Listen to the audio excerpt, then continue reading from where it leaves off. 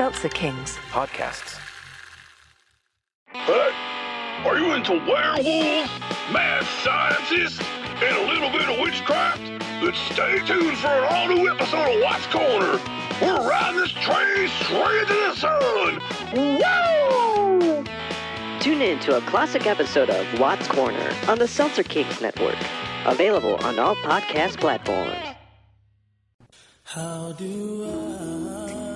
Before we begin tonight, all of us at the What the Hell Were You Thinking podcast would like to take a moment to remember Sean Spicer, who left us today. Your incredible duplicitousness, utter lack of scruples, and tenacious mendacity set the tone for the Trump administration. In the annals of history, assuming we all survive this, you will go down with the other great spineless derelictions of morality, Vidkun Quisling, Grima Wormtongue, and Rudolph Hess. We pour one out for Sean Spicer and extend my sincere offer to co-host this podcast. You can join Gavin in the booth, buddy. Now let's start the show. The following podcast contains... You cannot say filth, flying filth in front of people. explicit language.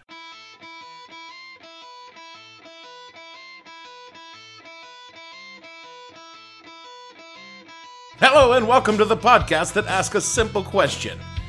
When you decided moving to New York would be a good idea, what the hell were you thinking? I'm your host Dave Bledsoe, and this is a Friday, July 21st, 2017 Steel Rail Blues edition of the show, where we talk about the broke-ass, rundown, shitty infrastructure in New York City and the rest of America. Stay tuned. The What the Hell Were You Thinking podcast is brought to you by Governor Andrew Cuomo, who wants you to know this shit ain't on him. Governor Cuomo understands that 1.7 billion people ride the subway every year, but would like to reiterate that despite him being in charge of the agency that makes the train go, this shit is not on him. We don't know, blame de Blasio or Chris Christie or something. But Cuomo, he ain't got shit to do with it. Maybe it's gnomes, we don't fucking know. Yeah, he's in charge of the MTA, but that doesn't mean he's in charge of anything. Hell if we know, we just get paid to write copy for the guy. He says it ain't on him. It's probably Trump's fault. We're just gonna go with that. So remember, when your train is sitting in a tunnel for hours with no power, that shit has got nothing to do with our man Andrew. Vote Cuomo 2018. This is nothing. No, it's not nothing, it's something. It's a nightmare. Help me. Move it. Come on, move this. Wait, why isn't it moving? What could go wrong with the train? It's on tracks. There's no traffic. How could a train get stuck? Step on the gas. What could it be? You think the conductor would explain it to us? I'm sorry, there's a delay. We'll be moving in 5 minutes. I want to hear a voice. What's that on my leg?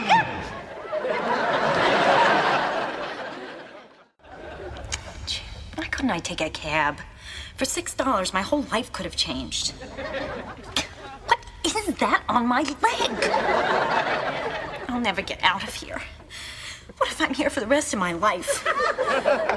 Maybe I'll get out in 5 seconds. 1 banana, 2 banana, 3 banana, 4 banana, 5 banana. No, I'm still here. Still here. When will they start moving? Move! Move! Move! It's moving! It's moving! Yes! Yes!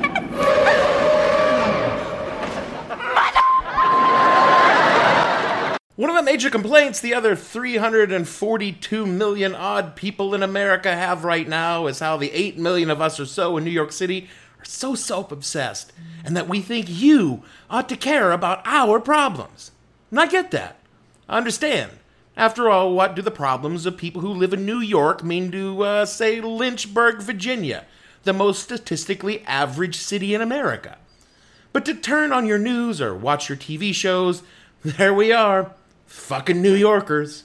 With this in mind, I'm giving you fair warning. This is a pretty New York City-centric episode because I'm going to talk about the NYC subway system, the heart and the soul of the city that never sleeps, because it's a fucking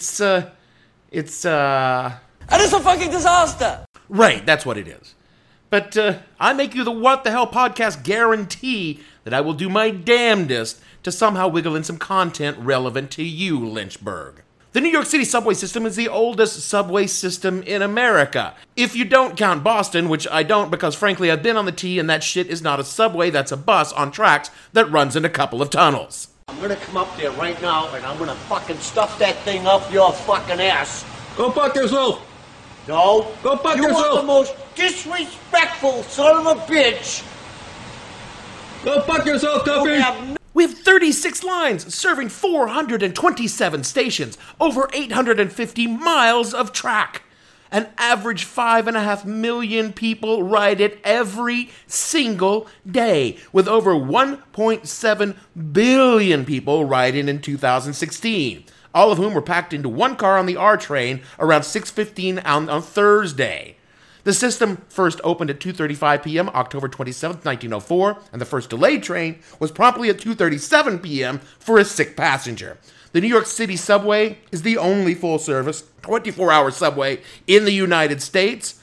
Chicago claims to run 24 hours, but yeah, it's 2 lines. Chicago doesn't have a subway. Their trains are above the street. What is it there, 1890? Fuck you all! Fuck you! Fuck you! Fuck you! The subway is only part of a much larger system called the Metropolitan Transit Authority, which also oversees commuter trains, bridges, tunnels, and regional bus service, serving over 14 million people in the New York City metro area and beyond. The MTA has a $13 billion a year budget, but only half of that is covered by fares. The remainder is kicked in by state and federal funds. The agency is overseen by a 17-member board appointed by, and at the end of the day, controlled by, the New York governor, currently Andrew Cuomo. Despite what Andrew Cuomo says, he's really the one in charge.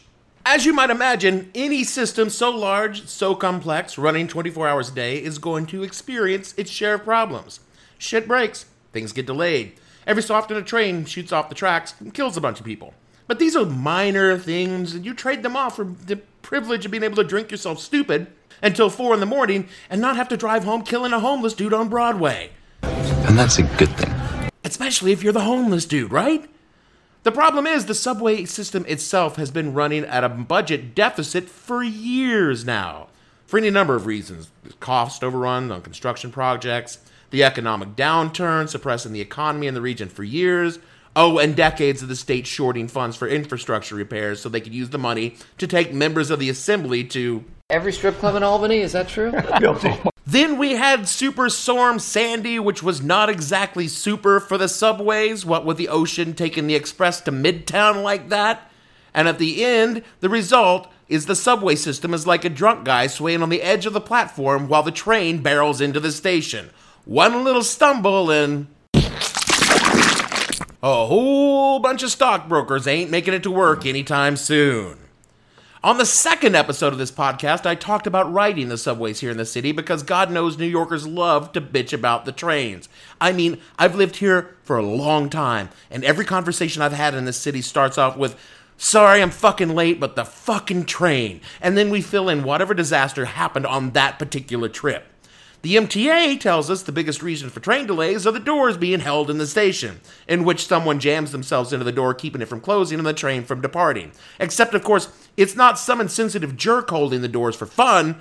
Okay, sometimes, in fact, a lot of times it actually is that. But it's usually because, goddammit, you gotta wedge your ass into the train car with enough people to crew an aircraft carrier already inside because it's been the only train for the past 20 minutes. I want to be packed in olive oil if I'm going to be a sardine. According to the MTA, delays are up from $28,000 a month in 2012 to $70,000 a month in 2017. But hey, you know, MTA, that shit's on us, right? But the reasons we are packing on the trains like that more and more often is that the trains aren't coming because something somewhere is broke. Why is it broke? Well, a huge chunk of the system was running on parts designed and manufactured in the 1930s. Parts are so old that they need to be remanufactured when they break. Imagine if you had to change your flat tire and you had to go harvest the rubber from the tree, boil it down, mix it with chemicals, pour it in the mold, let it cool, then put it on the rim, and only then could you remount the tire on your car. This is what happens when one of the ancient switches break on the New York City subway system. Why is it like that? Because when these things should have been replaced, New York City was a hellhole of poverty and despair. There was no money in the 70s to fix it. And by the time there was money, the state had no vested interest in doling it out. So, out to the rubber tree we go every time something breaks on the subway. And the agency right now is fixated on making cosmetic improvements or quality of life changes to the system, like getting cell phone service on the subway lines. Yeah, great. Now I can hear Anthony scream at his wife over the phone while stuck between stations for an hour. You hear me, bitch? Everyone can hear you, Anthony. Everyone. And I can't speak for the rest of the city, but personally, I can wait the 20 minutes to tell my wife I hate her fucking guts. But you know what? You guys do you. The only real benefit of having these quality of life changes is you can tweet angrily at Andrew Cuomo while your train is sitting still for an hour with no lights and no air conditioning. And tweet angrily at Cuomo, we do. The problem, as most people in the city see it, is the state has given the city the shitty end of the stick for decades. I mean, just this year, the fund earmarked for new subway cars was rated for automated toll-taking gates on state highways.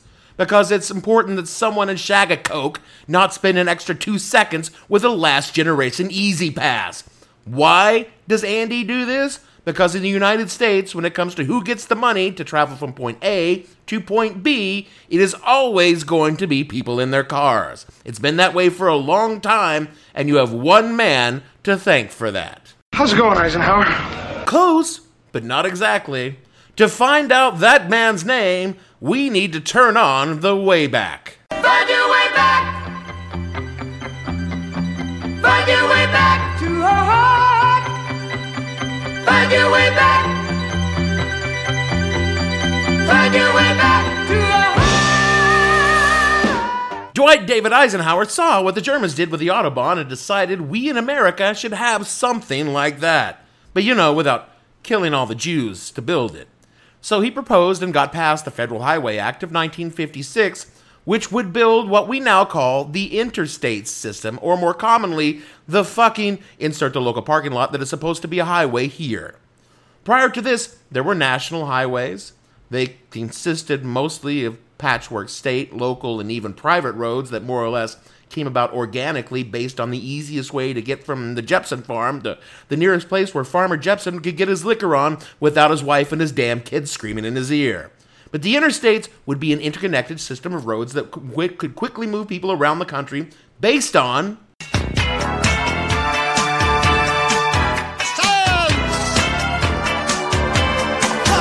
and the man with that science would be Frank Turner. I conceived of the interstate. Frank Turner built them. Turner worked in roads the way other artists worked in oils or clay. It was his true medium. He was a master. He built the Alaska Highway, the first and still major highway between the continental United States and the state of Alaska in 1943. A massive achievement in and of itself for which, road geeks would revere him.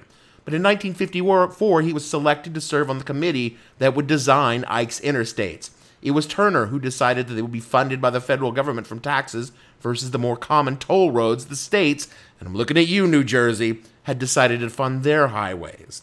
And it was Turner who literally drew the lines on the map that became the routes for the interstates. Frank Turner used a lifetime of experience in engineering and the latest computing technology to estimate traffic flows and created a system of roads where one could pull out from their driveway at the tip of Florida and drive to the tip of Washington State and eventual Alaska in a matter of days rather than weeks. The interstates made our modern system of moving goods and around the country via long-haul trucking affordable and effective. He served from 1954 until his retirement in 1972 as the Federal Highway Administrator. People use Eisenhower's name when it comes to the interstate, but it was Turner that made them a reality. So the next time you're in standstill traffic, wherever you are, you could scream out, "Fuck you, Frank Turner," as the man who's truly responsible for the misery you're in right now. And thanks to Turner's super efficient highways, America became well and truly a car culture. I mean, we were on the way before the first interstate was ever surveyed, but it was Turner's scientifically designed and targeted brain babies that made Americans hit the road in massive numbers. Why, thanks to the interstate, you can get in your car, drive out past an endless row of identical big box stores, chain restaurants, car dealerships, and hotels, and in just a few hours arrive in a totally different place with identical rows of big box stores, chain restaurants, car dealerships, and hotels. Wow, it's like you never left. Where once America was a hodgepodge of metropolises and cities and small towns dotting the landscape, thanks to the interstate, it's now a vast suburban sprawl of carbon copy businesses and homes linked to one another by a broad artery of commerce that's usually backed up bumper to bumper for 5 to 8 hours a day. It's a miracle. Because we spend so much time in our cars belching out greenhouse gases into the atmosphere, the entire planet is stewing its own juices, and soon a broad swath of those marvelous roads will be underwater. But that too will be okay because our boats run on gas. And more germane to the topic at hand, these marvels of modern design killed mass transit, most in particularly the railroads. Oh, sure, the trains are still running materials that don't really go well on the highway or need to get cross-country on the cheap and in bulk, but passenger rail, the dominant way of moving around the country until 1970, when cheaper airfares in the interstate put the final nail in any meaningful cross-country railroad trip. In April, the Tangerine Turd's budget called for ending the federal subsidy in long-distance Amtrak trains, which if passed, will finally kill cross-country railroad. Which is really sad, because I say this from experience. You can spend 45 hours in your car, cramped behind a seat and driving like a maniac across country, or you can take the train and spend the same amount of time relaxing, reading, drinking booze, and watching the country roll by. And it's a really beautiful country while it lasts. This train got to disappear in railroad blues. These days, Americans drive. They don't give a shit about the very small fraction of the country that does not drive, because to be honest, aside from New York City, there's nowhere you can really exist without a car. That's why Cuomo's got no problem raiding the cookie jar that keeps the New York City moving underground to put it into toll booths for folks in Rochester. Because he can. The rest of the state hates those of us in the city and happily saw the entire thing off and float us out to sea like a Bugs Bunny cartoon. They resent 1 dime of their taxes paying for a stupid train in the city that they might use once every 5 years, if even that. To the good folks outside the MTA corridors, or even if they just live on the periphery, they're way more concerned about the pothole in their street over the smug asshole city person sweltering in a train car for hours because of the broke-ass train. And honestly, why should they care? Well, they could start by realizing that the city and the surrounding areas pay more in taxes than we get back from the state in services. The very people who shit on the idea of their tax money being used to get me from home to work are spending my tax money to fill their fucking potholes. So what? I guess fuck you, I guess. Is that how this works? Shit, I don't want to take money from Saratoga pockets to use on the subway. I just want Saratoga to stop taking money from my subway trains to use on their toll booths. Oh, that seems fair. It really does. That is also the red state, blue state rub, folks. Chances are, if you're living in a blue city in a red state, your money is flowing out to the folks that think you're the fucking devil with your libtard ideas and wanting them to not die because they can't afford to see a doctor. You monster! We folks who happen to live in cities are generating the revenue that drives the economy and the taxes that run the state. Because you know what? That's where the money's at, y'all. We haven't done that whole agrarian society for a long time now. 8 out of 10 of the states that receive more from the federal government than they pay in taxes to the government are deep, deep ruby-ass red. My taxes are paying for you folks to disenfranchise black voters and keep trans kids out of your bathrooms. But you know what?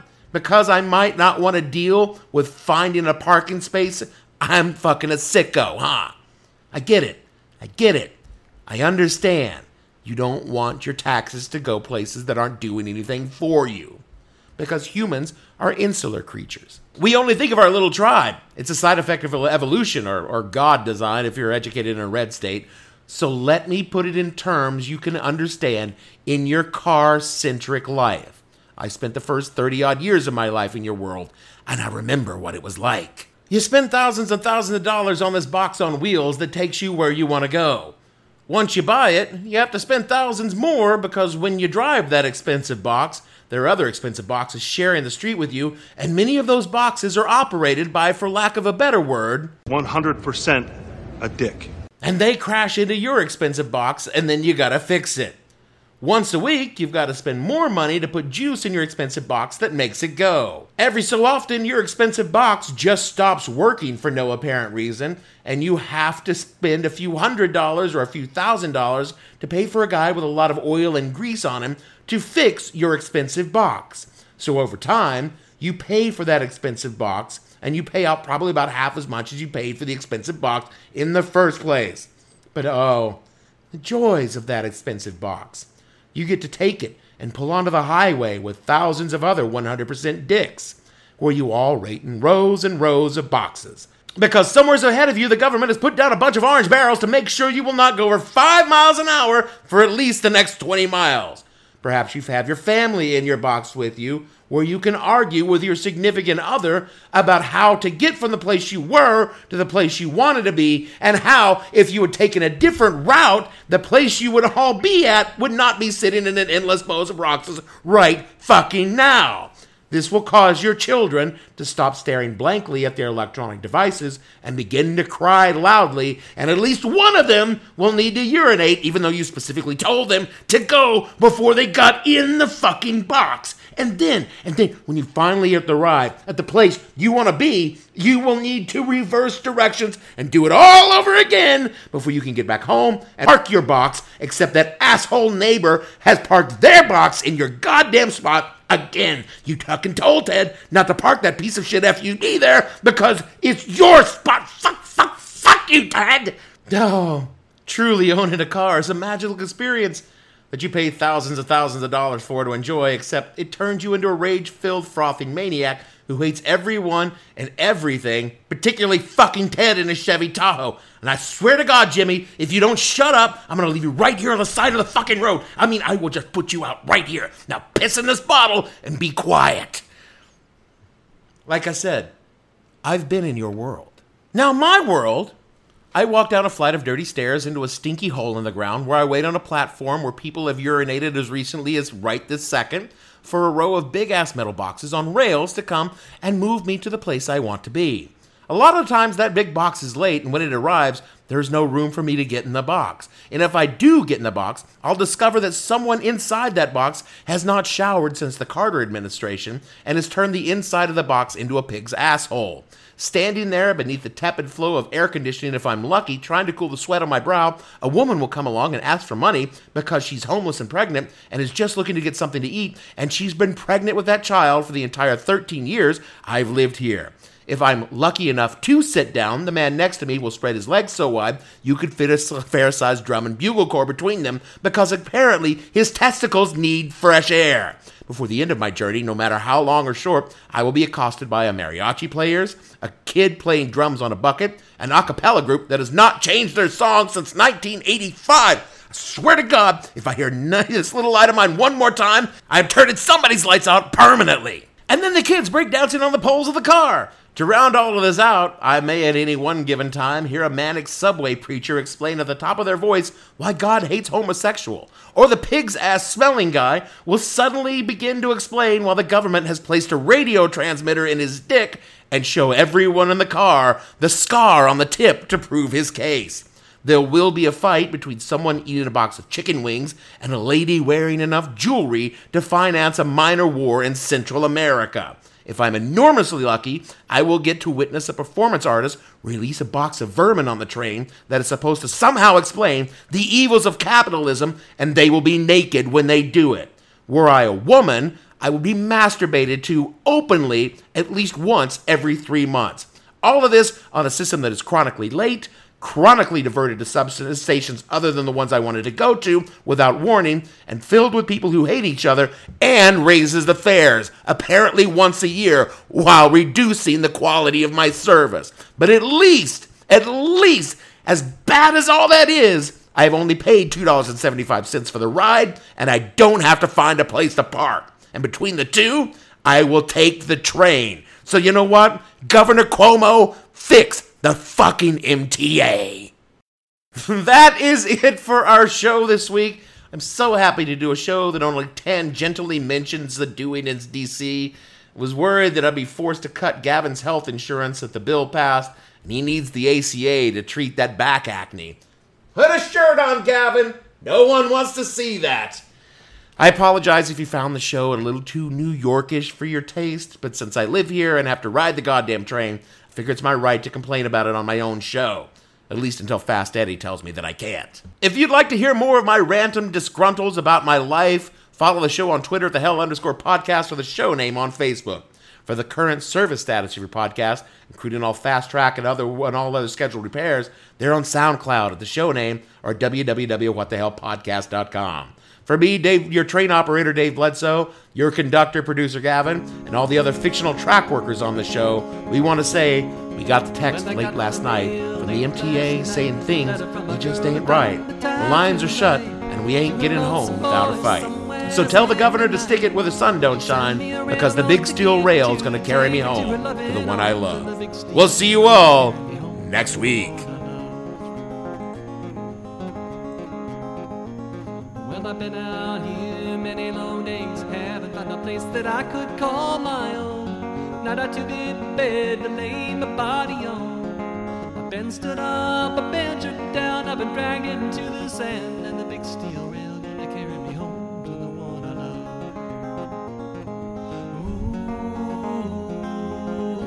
Ooh.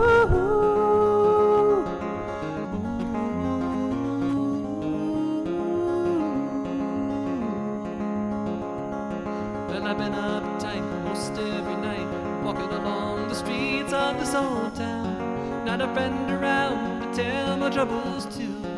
My good old car, she done broke down, cause I drove it into the ground, and the big steel rail gonna carry me home to the one I love. Well, look over yonder across the plain, big dry wheels are pounding along the ground. Gonna get on board and I'll be homeward bound.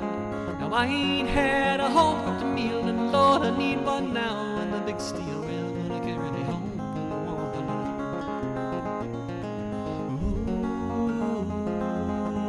love.